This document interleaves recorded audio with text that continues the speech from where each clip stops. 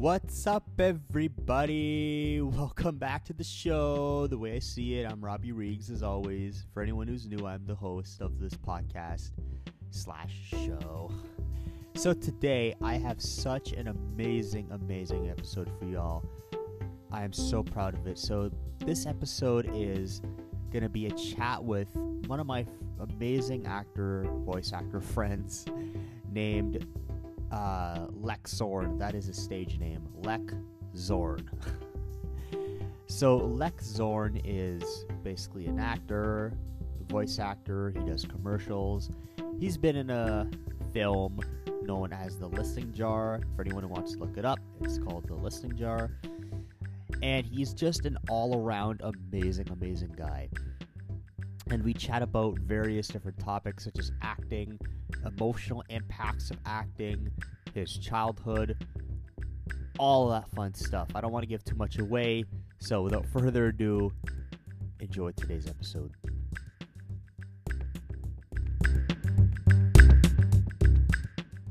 Record. Voiceover muted. All right, so on the show today, we have one of the most talented men I ever met in this voice acting industry that I love so much, and such a wonderful inspiration to me. And without further ado, I'd like to welcome Lec Zorn to the show. Welcome, man. Welcome to you're the first guest on The Way I See It. So, all right. Well, thank you very much. It's great to be here, and I'm honored to be your first guest. Awesome. So let's dive in. Let's just dive right in. Tell me about what got you started in the acting field. What was the main inspiration for it? Well, I had been a musician for many years. I come from a long line of musicians on both sides of my family, especially my mother's side. And then in the early 2000s, my brother, Robert McAtee, became a Hollywood actor, had a little bit of success. He was on a few major TV shows, CSI Miami, Days of Our Lives, Two Broke Girls, doing little bit and extra parts, and also starred in a few independent movies, including one that he made himself called Trail of Crumbs, which is a great movie. And seeing what he was doing got me interested in getting into film. And at that time, I already had two young children, and I was already in my mid to late 30s. So I decided I did not want to try moving in LA, but I looked around to see if there was a film scene here in my area here in Indiana, and there was a little bit of one, and I started getting involved with it, and then started branching out with other parts of the Midwest. And that went on for most of the last decade, and then I decided that I wanted to take a shot at voice acting as well, see how I did with that. And I thought maybe that would be a great way to supplement my career. And now for about the last year and a half, I've just been getting voiceover gigs like crazy. And I've been doing that actually a lot more than on-screen acting. So yeah, voice acting has just become, something that I've been immersed with for about a year and a half now. And, I'm having a great time with it. Yeah, that's really cool. I mean, I think like any sort of artistry or any sort of thing like that it's really cool to get into. And for those of you who are thinking of, being creative and getting into the acting industry, me and Lexor highly encourage you to do it because it's very freeing. It's very, very heartwarming, and you don't need a very special degree or education for it, do you? No, you don't need any particular education to do it. Now there are voice acting instructors out there, and I don't discourage people from going to one, although I never have. I've never taken any kind of training for acting of any kind.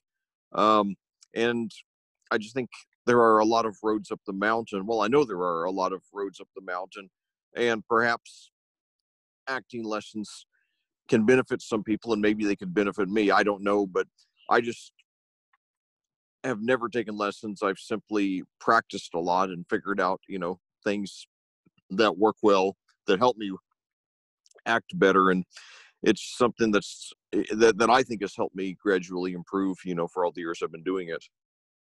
Yeah, absolutely. And you're never perfect. Like with any art, you never feel 100% perfect, do you? I mean, it's kind of like one of those things where when you think it's not good, it actually is good.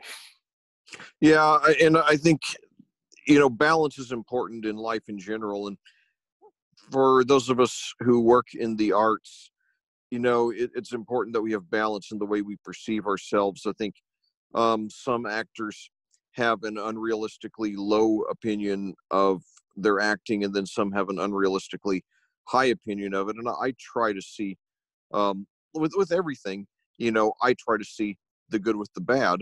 Um, and I hope I'm not fooling myself. I think that I am a good, I think I'm a good assessor of how good my performances are. And um, what's happened with me over the years in acting is that um, I've continued to take more chances and do more things to get me out of my comfort zone, and I think it's benefited me a lot. And on screen, there are things you can do that are high risk. Like do something that involves some physical risk, or where you have to look a certain way. And then voice acting. One thing I love about it, and why I think that it's a great way to improve your overall acting, is because you're relying 100% on your voice to get the performance across, as opposed to when you're on screen and you know your body motions and your facial expression and things like that can go a long way toward making the audience believe your performance.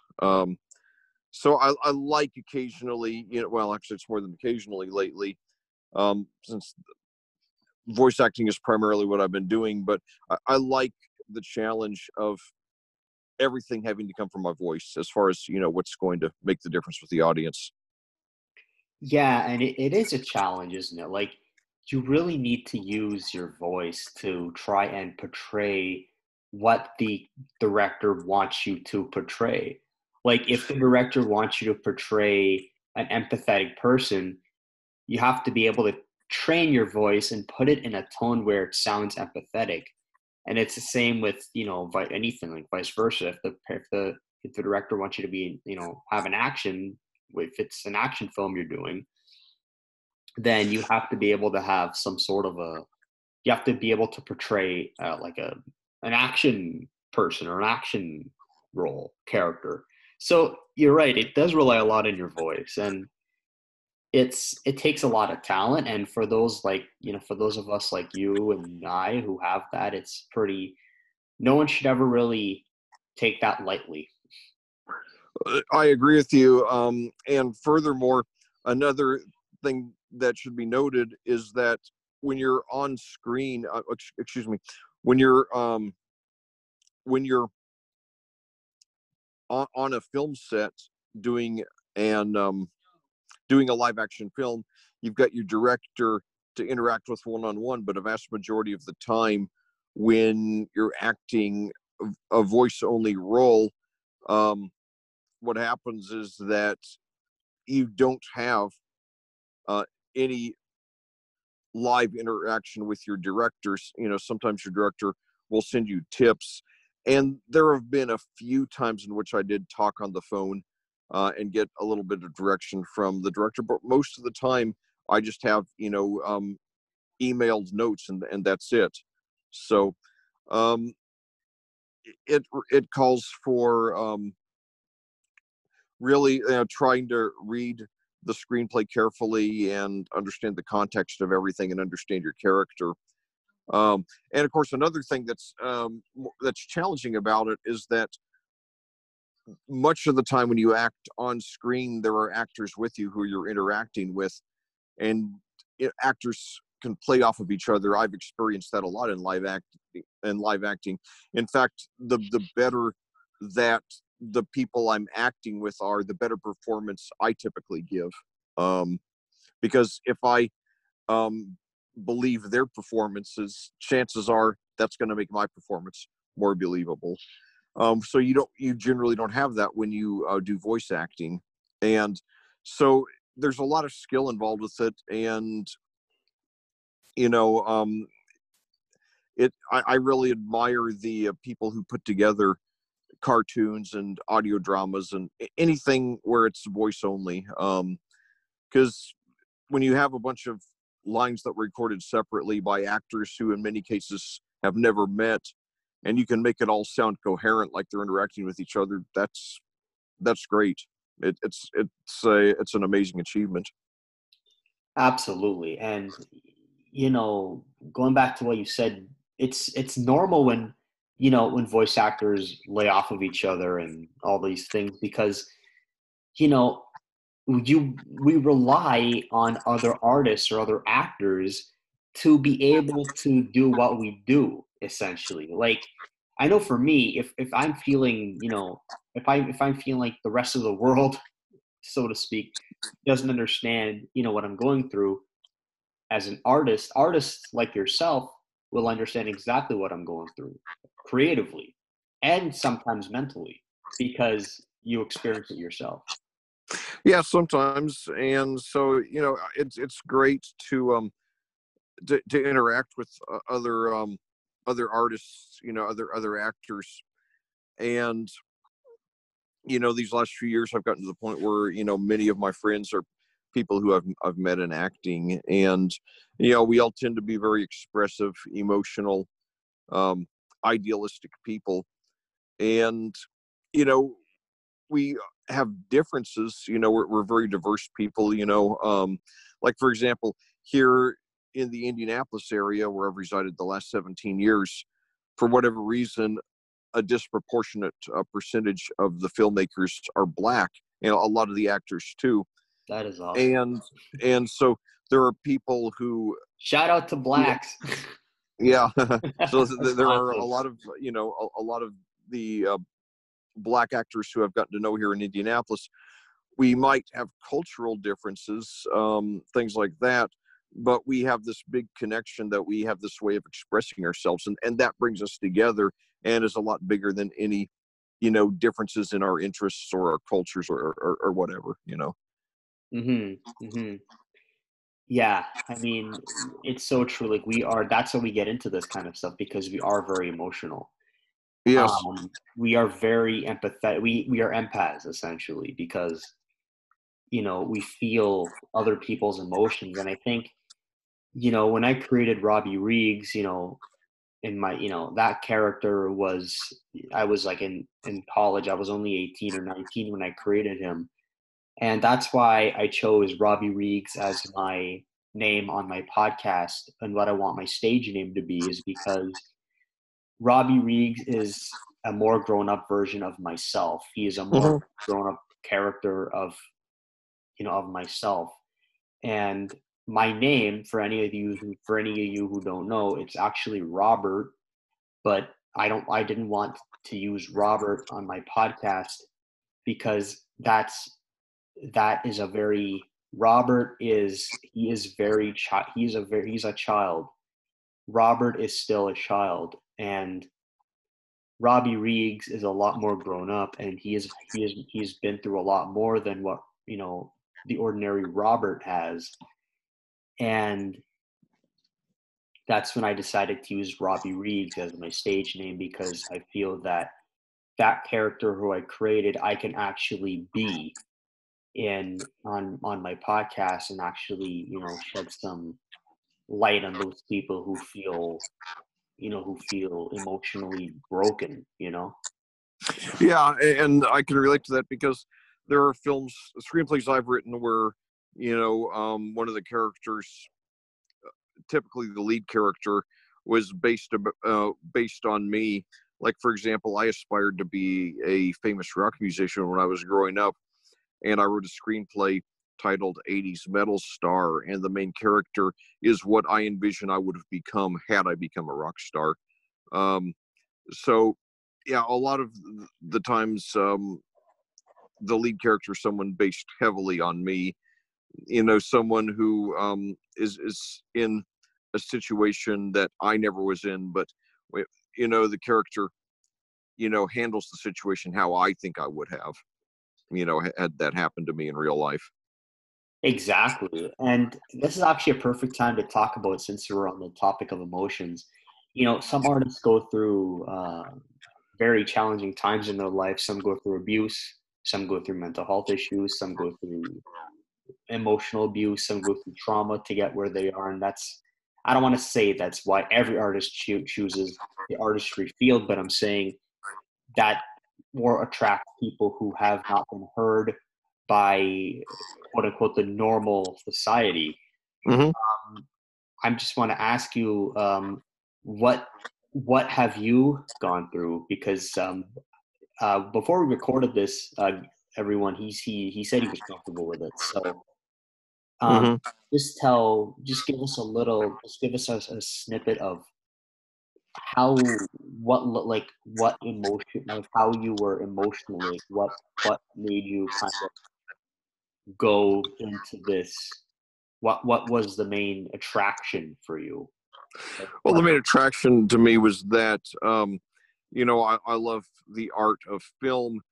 yeah. And I think one reason why I did not go into it sooner is because after I went through a period where I watched a lot of movies in the late 70s and early 80s, I really got out of the habit of watching movies a lot in the late 80s and beyond. And I didn't I didn't consciously think about the reason why, but I later realized that a lot of it is that I dislike what Hollywood started becoming. The bigger budgets got, the lower creativity got, where everything was just, well, not everything, but a lot of the films were just based on special effects and glamour.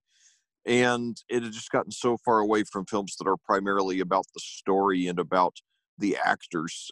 Those are, the story and the acting are the two most important aspects of a film to me.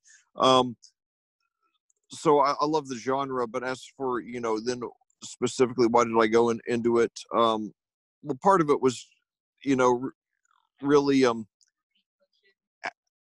I started to discover the independent scene around the middle of the 2000s, and I realized that there's a lot, that I realized that the art of film can be it can be a lot more than what the major Hollywood studios produce. And not everything the major Hollywood studios produce is bad, but the bulk of it is just off the assembly line.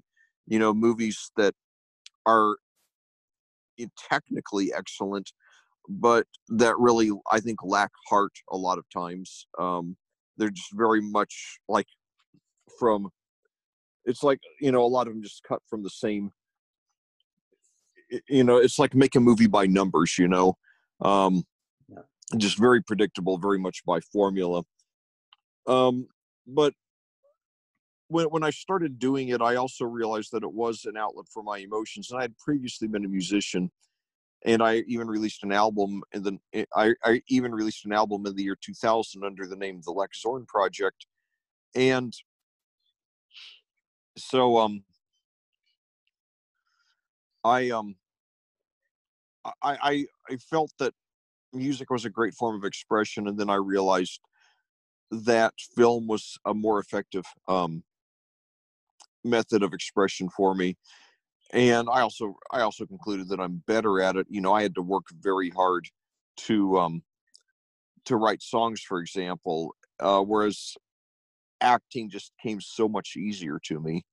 Um, and once I started doing it, I also realized that it was an outlet for a lot of emotions. And you know, um, I haven't talked to a lot of actors about the kind of childhoods they had, but I know that a fair number of us did have troubled upbringings. I did. My parents divorced when I was 9 years old, and um, I always had a shaky relationship with my father, who I, in recent years, begun to think has bipolar depression or some sort of mood swing disorder that made him very hard for me to be around, especially a sensitive kid like me.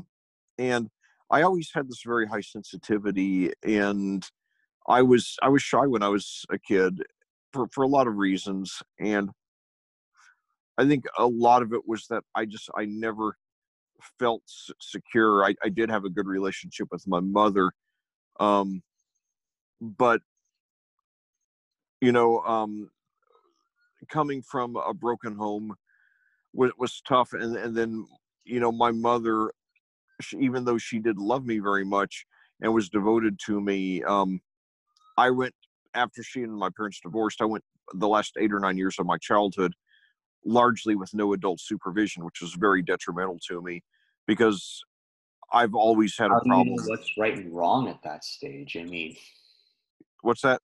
I said, how do you know like what's right and wrong at that stage? You really don't. Yeah, it was a very, I really drifted and wandered a lot. And um then I just found out 9 years ago that I am mildly autistic.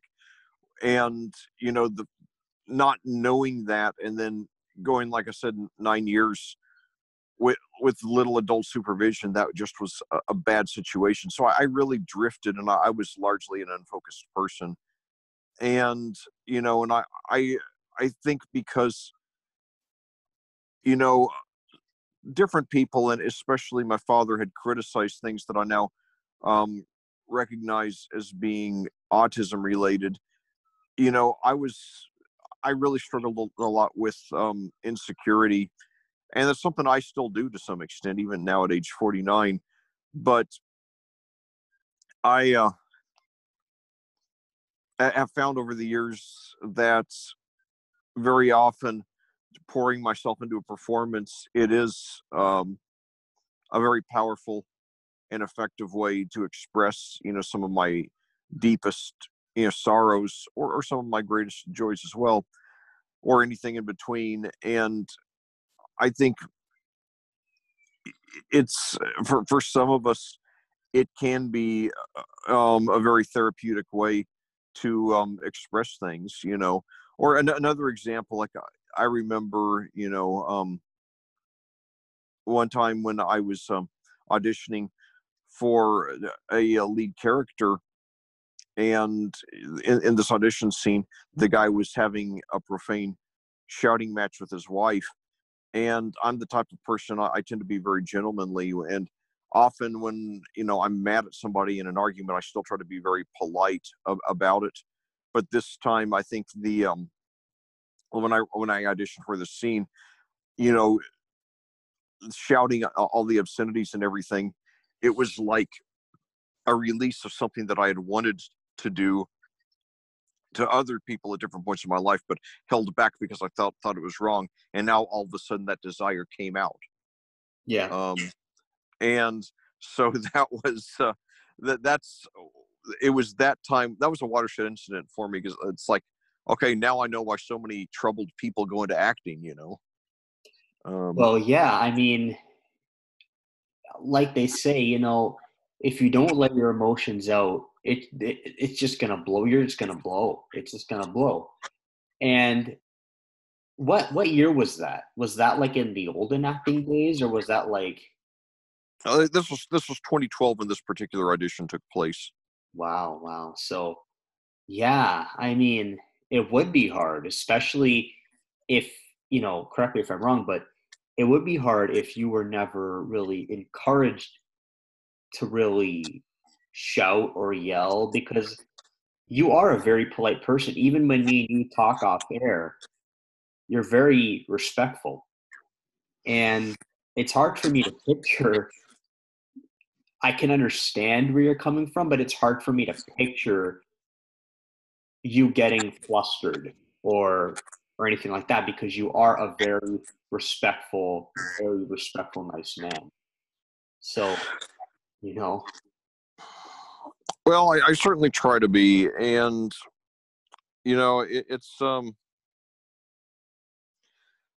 mean, I'm not perfect, but I give it my best shot. I try to treat others the way that I want to be treated.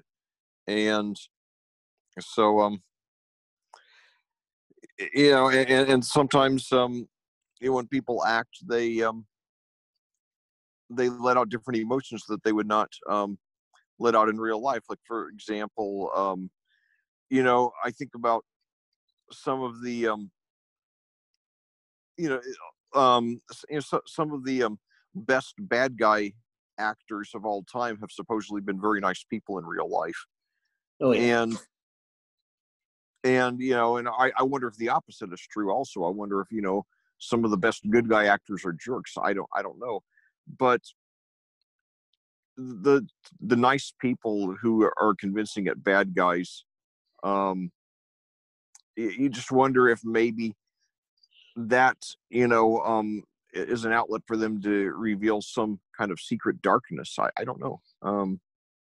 It would be an interesting study, It would but be. I mean, yeah, like it makes you wonder. Like, I know for a lot of kid shows, some actors have been so troubled that they actually end up getting kicked off the show, the kid show, because they do illegal activity or they swear on camera or whatever they do.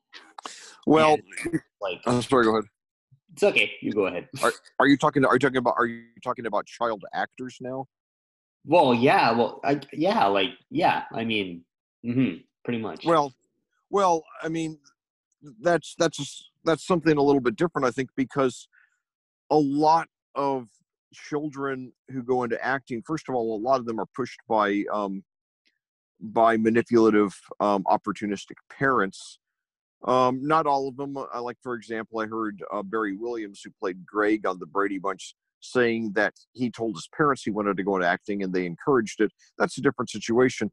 But, for these kids who just for these parents who push their kids into acting, you know, I mean, okay, like my kids have both done acting. They're 16 and 15, but it's not the same situation because they did so in a situation where they were, their mom and I were not expecting them to get parts to make a lot of money to make us rich.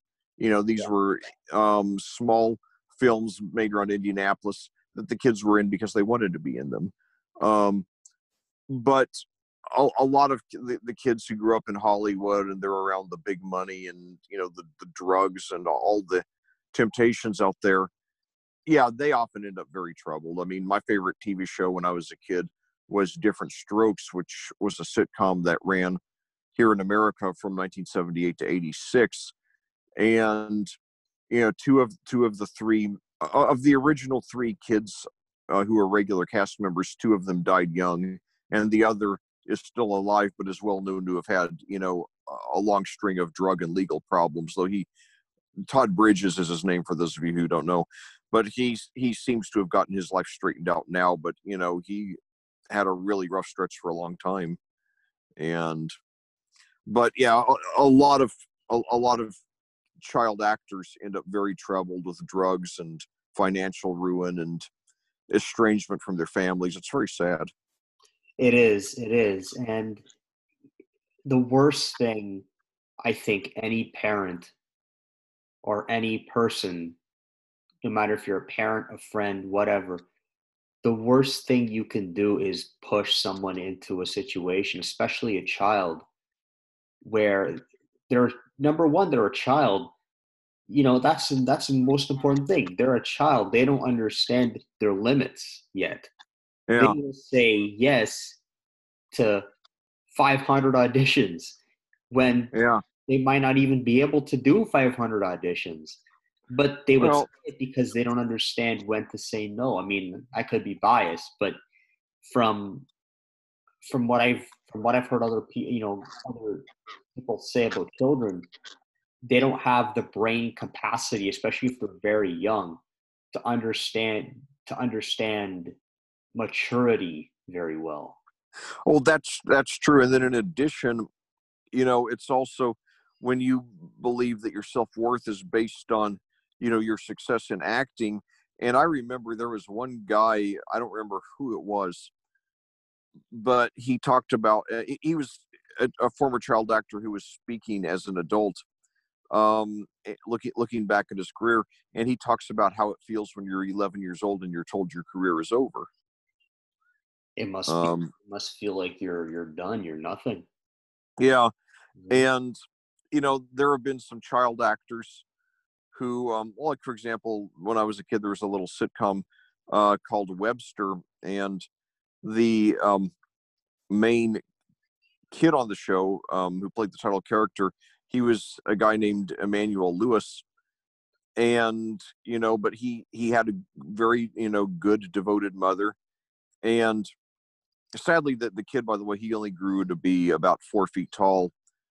So obviously there were not going to be a lot of adult roles for him, but his mother, she never let him get spoiled. She he never traveled in a limousine. She drove him to and from the set every day, and you know he did the show when he was a kid, and then he went to college and had a regular life, and had a career in business. So there are some kids who are child actors who come from good families who do go on to live regular lives after their careers run out, but there are there are plenty that don't, sadly. And um I think a lot of it just depends on what kind of parenting they have. That's a very big factor. Yeah. Yeah. I mean, if you have, very supportive parents like mine who don't force you into anything, that's good. But if you have parents who say, you better be an actor or else, that's when the passion is gone by that point because Oh yeah, yeah, it's you're terrible. Yeah. forced into it. And that just puts, you know, that just makes acting, that just puts a bad name on the industry because I feel like people in society, especially, during this whole pandemic thing, for us voice actors, I mean, it's stressful, but it's not as stressful as people um, who don't know anything about the creativity space. Well, you're probably right about that. And you know, life by itself is just it's so unpredictable. There's so many things that can go wrong. And I've seen that. Keep in mind, I turned 50 this year on December 14th, and Nice. this has been the most, not in my life personally, but in the world around me, it's been the craziest year of my life. And I think, I think I'm a fairly well grounded person. I am emotional and idealistic. And you know, I call all the time for people to come together, and especially with the political situation being as crazy as it is here in America now. I don't know if it's quite as bad up there in Canada, but in America, because it's a system dominated by two parties, people tend to go on just one side or the other, and it's very, very divisive, and yeah, and it just keeps getting worse every year. Um, and so, I try to stay balanced and focused and level headed, and you know, I I always turn to film, as a refuge. Yeah, absolutely. And you know what? There are some people who just cannot handle a 9 to 5 job. Well, I can handle it. I mean, you're right. It's tough for some people. I've worked 9 to 5 jobs for much of my adult life, to make ends meet. It's not my favorite way to go. I would like to be able to make a living through film someday. It's very tough to do that. In fact, I believe that less than 10% of the people who are in SAG-AFTRA, the actors union, make any um, make a living exclusively through acting. My brother is in SAG-AFTRA, and he's never come close to making a living from acting. He's just been scraping by the whole time he's been out there living in the Los Angeles area. Um, so I've never come close to it either. But I've had a great time doing it, and I always tell people who are interested in getting into acting, um, that extremely few of us ever become anything close to rich and famous. But I also tell them, if having a long acting career, doing a lot of work, having a great time doing it is something that would appeal to you, yeah, that's very realistic. That's very attainable. Exactly. And that's with any like voice acting, music, YouTube. You cannot go into any of these things, podcasting even. You can't go into any of these art forms for the money. You can't. It's not attainable. It's very unlikely that people, if I mean the people that have done it, YouTube for example, the people that have done YouTube and made it successful and now make it their income have been doing it for years. Well, yeah, and I mean, also, I mean, how many people make a living off of a YouTube channel? For everybody like PewDiePie, for example, there are hundreds, maybe thousands of people like me where it's just a hobby. Or like my son. My son has an elevator channel on YouTube. Of course, my channel. Having said that, my channel, it's just a combination of a lot of different things. I have a movie review webcast called Super Deep Movie Analysis, and then I make short films, and primarily those two things are what I use my page for. But I don't promote it heavily. I've never had any. I've never even believed that I could reasonably make money off of it, and so it's not something that I've even tried hard at. I mean, I try hard at my channel. I'm serious about the short films and about the webcasts I make. But as far as, aspiring to have my channel as my career, no, I don't. And I think that if you do go into any kind of entertainment medium with the primary purpose of becoming rich, there's about a 99.9% chance you're going to be disappointed. If money is your main motive, there are plenty of better ways to do that. Exactly. Get a degree in some field where people tend to make a lot of money. Because most people, like I said, most people, even in the acting union, don't make a living from it. Yeah. Yeah. And it's important for people who want to go into this industry to recognize that, do it because you like it. Yeah. Like Soren just said, do it because you like it. Don't just go into it thinking, I'm going to be rich. I'm going to be famous like Michael Jackson. No. Those people, Yeah. like Michael Jackson, who got famous, they did it on a whim. What say it again? They did that on a whim. They did that basically. I mean, I could be wrong, but they didn't plan to become famous. Well, no. Well, Michael Jackson's father, Joseph, he did push his kids to become successful in music, so he certainly had fame as a goal. But the point is that even people who worked super hard in it, like the Jacksons did, there was no guarantee that they were going to make it. Exactly. There are plenty of people who work very hard with the goal of becoming successful in music, but don't. That's right. And those that do, like, it was never they didn't do it because they wanted to get famous. They did it simply because, like you and I, they liked it. And they just so happened to make it big. And they were able to make a living off of it. But it's not impossible because, we see guys like Megan Trainor and them become, they're not, I don't know how I don't have to be millionaires, but they are pretty famous. So it's definitely not impossible, but it's not a good mindset to go into it thinking you are definitely going to get. Yeah. But like I said, there are a lot of people who aspire to it, and maybe there are some who aspire to it, who do make it, but it's very rare, and it just I mean, part of it is having talent, but a big part of it is just having lucky breaks and then doing the right thing at the right time. Exactly.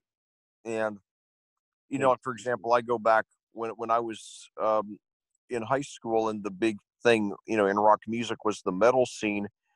And, that was all about glamour and, guys with, guys who wore a lot of makeup and put on flashy clothes and spent a lot of time, getting their hair to stand up, things like that. And then there was a band, a band from Seattle called Nirvana, which ended up being very short-lived. Their lead singer, Kurt Cobain, committed suicide in 1994. But in 1991, they came along the turnpike. They wore, very modest, they wore flannel shirts and jeans. They looked like they, sometimes, or sometimes they looked like they hadn't even bathed recently. Their music was very modestly produced. It was very simple. And people were so tired of the metal scene that they were ready to embrace something that was the antithesis of it. And, had the group come around a couple of years earlier, a couple of years later, probably wouldn't have done much, but they just happened to, come along at the right time. So the timing in music as well as in film really has a lot to do with it as well.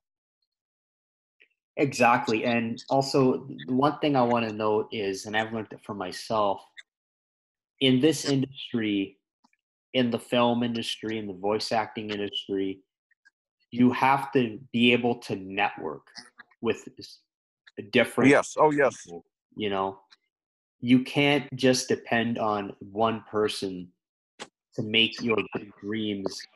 I mean, if you want to make it a career, you cannot depend on one person to make that happen, because if you only depend on one person, that person could say, "Oh yeah, man, I'll help you," and they're every time you need them, they're not around.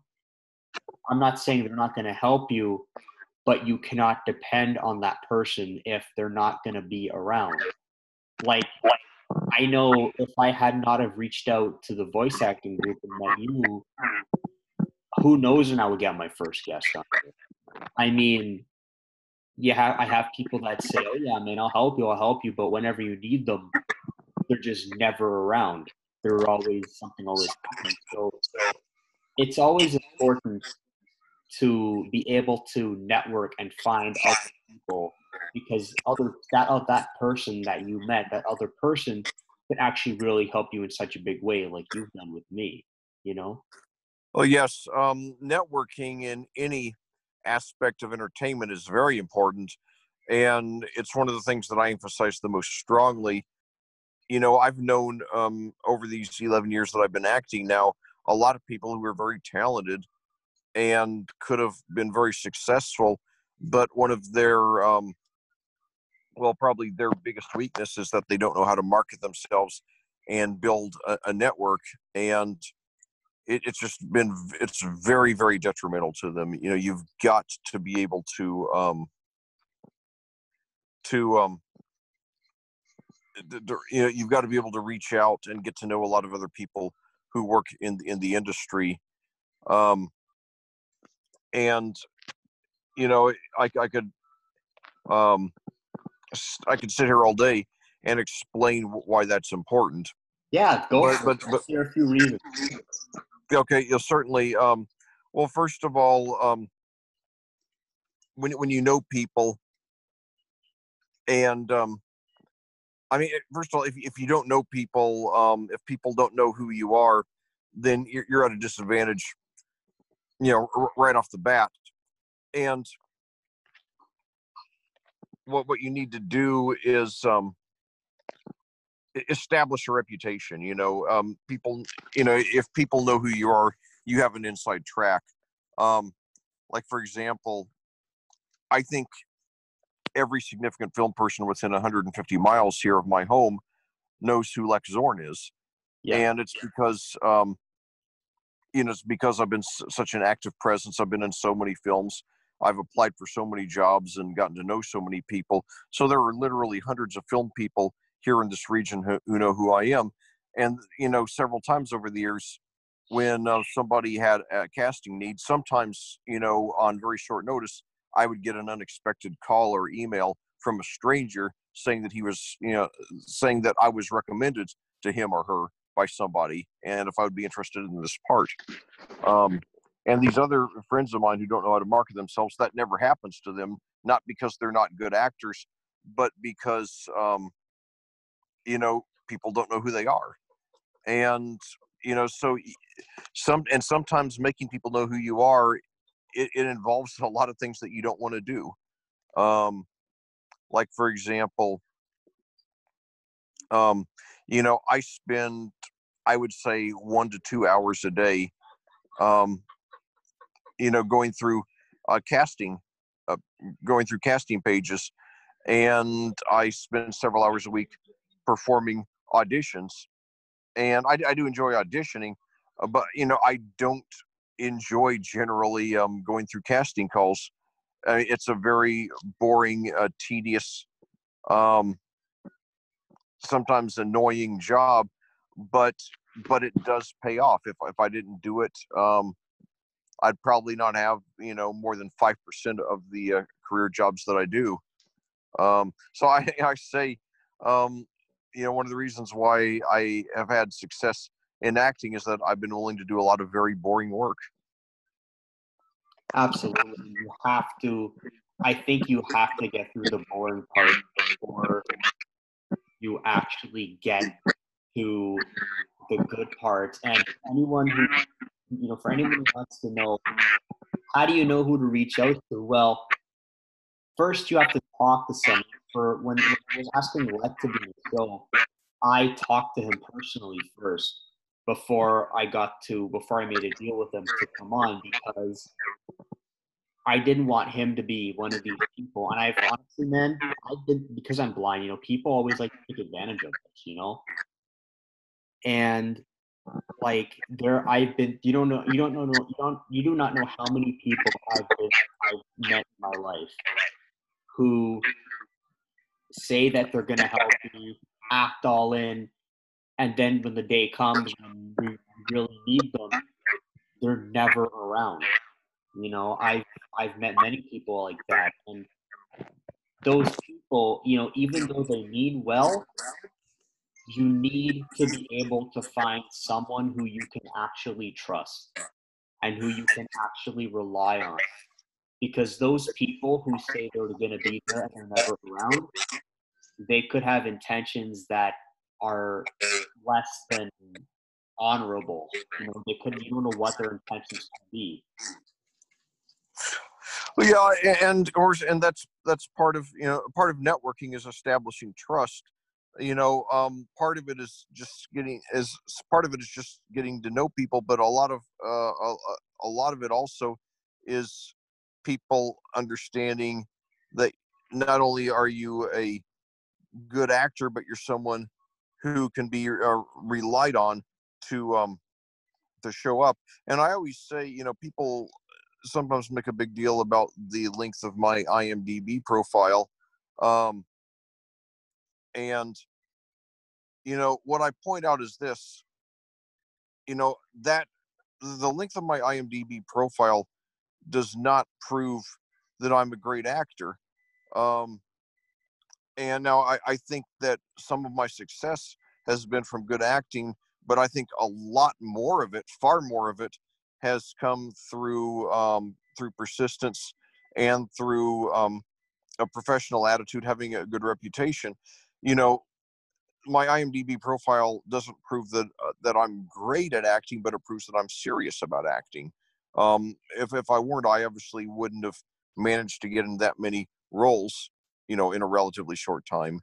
So people, instantly know that, that I take it seriously, and obviously they know if I got hired that many times, I must, behave well on the set and be easy to work with. So, um, you know, gotta, and so you got to apply for a lot of jobs, and then when you work on films, you got to walk around, introduce yourself, get to know people, and then make sure that you do things ethically. Show up when you're supposed to show up, and do a good job, listen to the director, treat other people on set the way you want to be treated. And if you do that, things will work out for you. And I'll tell you, I have noticed that there are not a lot of ingrates who make films.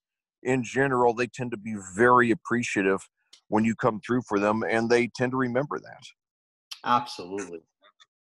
Absolutely. And, there are, like you said before, there are a lot of people who have such amazing talents and who have the nicest personality. But when you cannot rely on those people to come through for you, you immediately start doubting them. And Yes.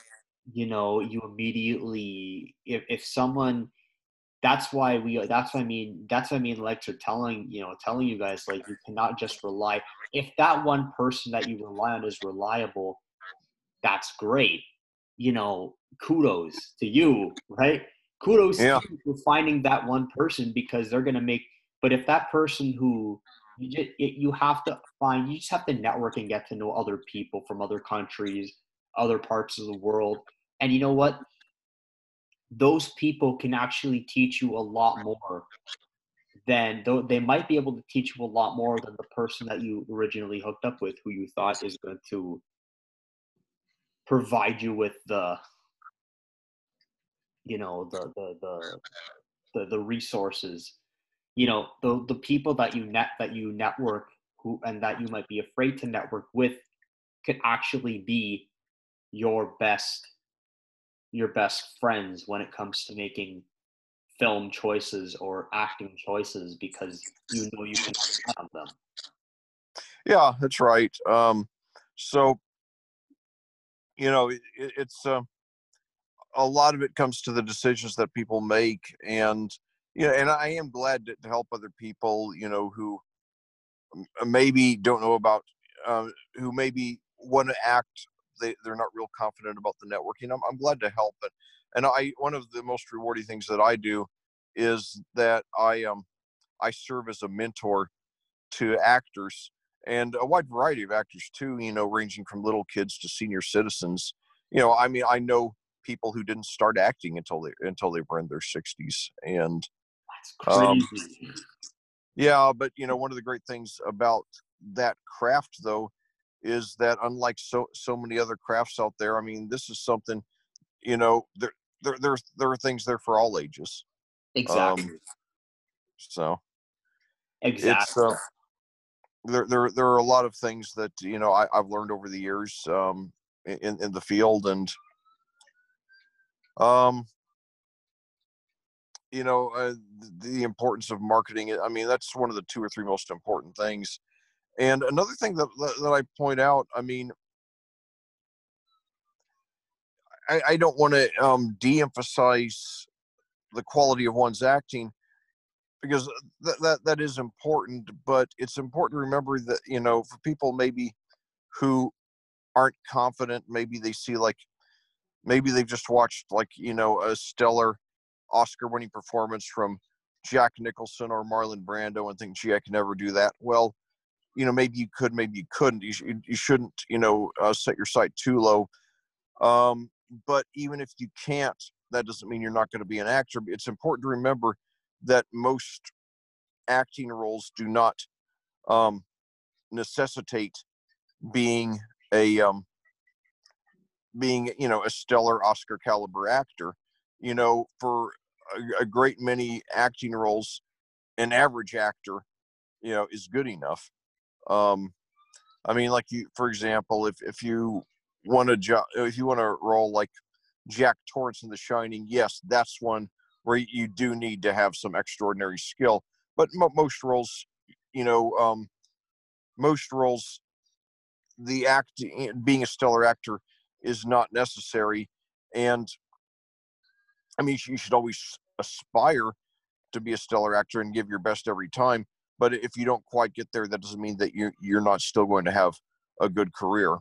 So, For those who don't, for even myself, what is a stellar actor? well, some stellar just meaning outstanding, sharply skilled, someone who's not merely good but great. it's stellar's just a fancy synonym, you know. Right. It's it's often used just to describe somebody who's really good, someone who's the best of the best. So yeah, it's so people shouldn't, just because, like, there are monologues, for example. In my early years of acting, I would memorize a lot of monologues from my favorite movies and recite them as auditions. And there were a few that I got to do, I thought well enough to perform in auditions, and I have, and gotten roles with them. But then there are others that I've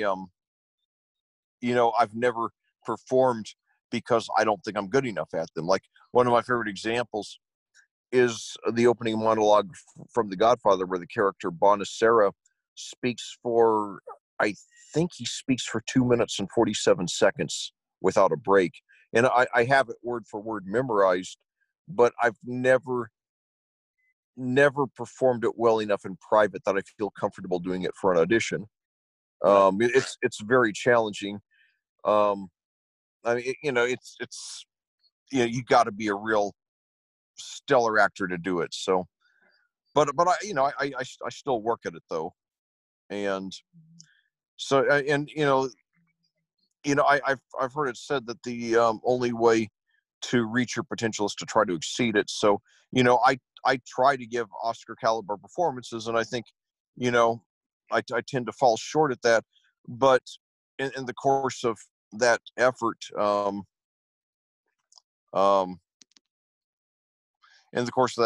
hopefully it means that I end up, fulfilling whatever my potential is. Yeah, exactly. One of the things that I noticed that happens with me is that sometimes, people will. How do you? I mean, here's what I'm trying to go. How do you feel about people who build you up, and then they pull you back down, essentially? Well, of course, I'm against it, of course. I mean, and I one thing that I've learned over the years is that very few things damage a relationship, any kind of relationship, more than one person feeling let down by the other. And I've been on both sides of that. So I try to never raise expectations that I'm not able to meet.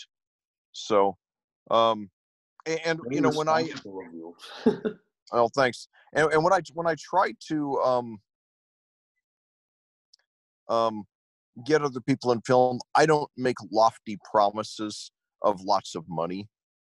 It's more like just helping them to get more work, things like that. And and I've done that, and I've helped actors build their careers, and that's a great joy of mine. I have a former classmate, high school classmate, who I didn't know that well, when we were classmates, but now I've gotten to know a lot better the last few years online, and build a good friendship with her. And she teaches, I think, 5th grade, down around our hometown of Madison, Indiana. And she recently made a post in which she wrote about, how much her students mean to her. And I told her that I'm not a even though I'm not a teacher by profession like she is, I feel the same way about the actors who I mentor. And it just means so much to me when I see them succeed. Absolutely. And the one thing that I like about you is you don't, like, you don't portray things that you're not able to keep. And I've had that happen to me so much, and not in just with acting, but in my life, where people have built me up to the point where I feel like I can conquer the world, and then they don't. They're nowhere to be found, and Yeah. it's it's hard because when people build you up to that point, and when people build you up to conquer the world and they're not around, it almost feels like, are they faking it, or are they serious about this? Yeah. Are they real, or are they not real? Oh yeah, yeah. I understand completely, and I've gone through that too. And I mean, one example, I've had this film. I started writing the screenplay back in 2009. It's called 80s Metal Star, and I had two producers who started who jumped on board with it, and then one of them backed out after he started filming, simply saying that he wasn't the right guy for the job, and then the other one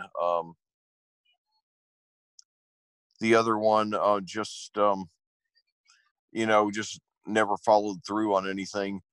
And so, and that was one of the main factors in getting me to buy a video camera and start to learn filmmaking myself, so I wouldn't be at the mercy of people. I think based on my experiences in life, I think that's kind of the worst you can kind of do, is be at the mercy of somebody.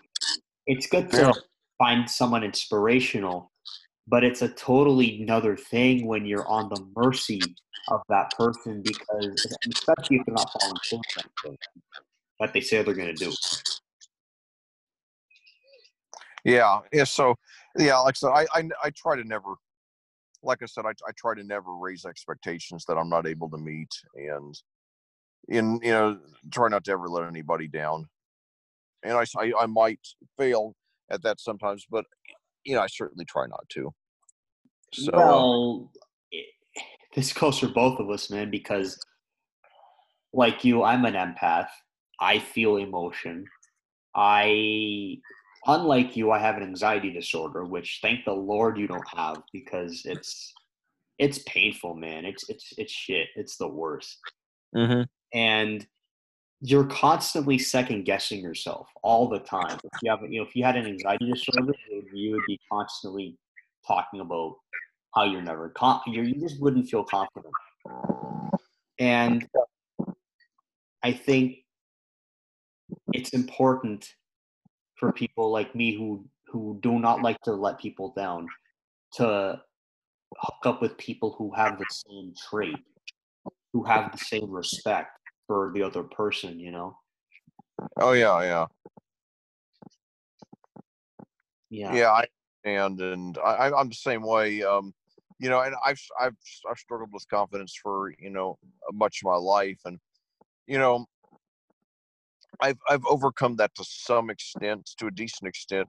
You know, I the example I use, I've reached the point. Um, I don't call myself a great actor yet. I still aspire to be. Right now, I think I'm a decent actor who continues to work hard and improve. But I have reached the point, even though I don't call myself great yet as an actor, I am a confident actor. Yeah. I've reached the point where I now, you know, I now go into an audition not afraid of making a fool out of myself. Absolutely. Yeah. So Well, you know what? That's an actor's job, is to kind of make a fool out of themselves sometimes. I mean, it depends what role you're in, but the way I see it, it's like, you know what? You have to make a fool out of yourself sometimes. well, it depends on the role, but you know, there's sometimes when sometimes where it's just I absolutely I absolutely want to be taken very seriously, and then there are times when if it's a comedy role or something like that, um it might be good, or maybe sometimes when a director likes a screw up of yours, which does occasionally happen. Yeah. So you got to be prepared for anything. I mean, I remember very early in my career, one of the first auditions I ever did was for a horror comedy called Creeporia, and I went into it not not understanding it was a comedy, and maybe I don't remember if the casting call mentioned that it was a comedy or not. I just remember at that time, I was very new to the craft, and I was performing every audition that I could get my hands on. So I went to a restaurant in downtown Indianapolis, and I performed the audition, and I walked away thinking that I had failed. I didn't think I was terrible. I just didn't think I was very good. And then, I got a call about 3 or 4 months later on the phone, telling me that I got the part. And, that must have felt good. What's that? That must have felt good. Oh, it did, yeah. And then later, finally, the film had a few delays. Finally, it was filmed in November, and I walked onto the set the first night, and I knew that the director was named John Semper, but I'd never met him. He's actually based in L.A., and I don't know how he ended up making a movie in here in Indiana. I never heard that story, but I'm thankful he did. And then anyway, and by the way, I believe it was his first live action film. He was look him up, John Semper on IMDb. He wrote a ton of kids cartoons back in the 70s and 80s. And he but anyway, he came up to me and with this big grin and introduced himself, and he told me that as soon as he saw the videotape of my audition, he knew I was the guy he wanted. So and what he told me was that he just thought it was hilarious that that this was a comedy, and that I performed my audition super seriously. He thought that made it funny. So maybe he saw me as someone, speaking of Canadians, with a Leslie Nielsen type delivery. Yeah. And I don't know how familiar you are with Leslie Nielsen. No, I never. Is it a guy or a girl? It's a guy. He was I believe he was from Northwest Territory, but he died, I think, 2011. But he was he had an interesting story. He acted in dramas, from the late 40s on to the late 70s, and then finally in 1980 he starred in the movie Airplane, and which is just one of the most famous comedies of all time. And his character in that movie had this, I don't know if there's a word for it, but he would, they would give him the most, he played a medical doctor, and he had some just utterly ridiculous lines, but he delivered them all with just super seriousness, which is what made it funny. And then that completely changed his career. And then he started doing a lot of, comedies the rest of his career with the same kind of humor, and just, made a career out of it. And because of that, it's really funny now when you go back and watch his dramas, because, when he's saying something serious, you just have this idea that, there must be something funny behind it, even if there's not. Yeah, he has that vibe. Yeah. So yeah, he was very great at, playing at, just giving super serious delivery to some of the most ridiculous dialogue imaginable. And he's just very funny. Yeah, absolutely. One of the things that really stood out to me when you were talking about LA, and you kind of brought it up earlier in our conversation too, but the thing It's you cannot move out to, a lot of people think like if I move out to LA, I'll be, especially if they're getting into the voice acting field or the film field. If I want to move out to LA, I'm gonna be the most famous person ever because it's LA. But that's just not meant to be, is it? About 99.99% of the time, no. And I mean, my brother, like I said, my brother's been out there 20 years, 21 years now, and he's probably had more success than about 99% of the actors out there, and he's still scraping by, so yeah, I mean, you've got to really, you've got to get lucky first of all, and then unless you get some super high paying role, you're probably going to have to just be working all the time to even be comfortable out there. When you say all the time, you mean night shifts? No, what I mean is just like getting regular acting gigs constantly. Just to be a very, very busy actor, to have a chance to make a living out there in Hollywood. Exactly. It's very hard. I mean, I don't know how people did it, but they probably were lucky. Like Ryan Seacrest and them probably lucky when they did it. Well, Ryan Seacrest, I mean, obviously, I mean, he's talented. I like him, but there, had to be some degree of luck for him to, be in the positions that he's been in. Yeah. Yeah, absolutely. Absolutely. So, I guess the last thing I really want to ask you is what's next for you, man? Like, what do you have planned? What's next and what can we look forward to?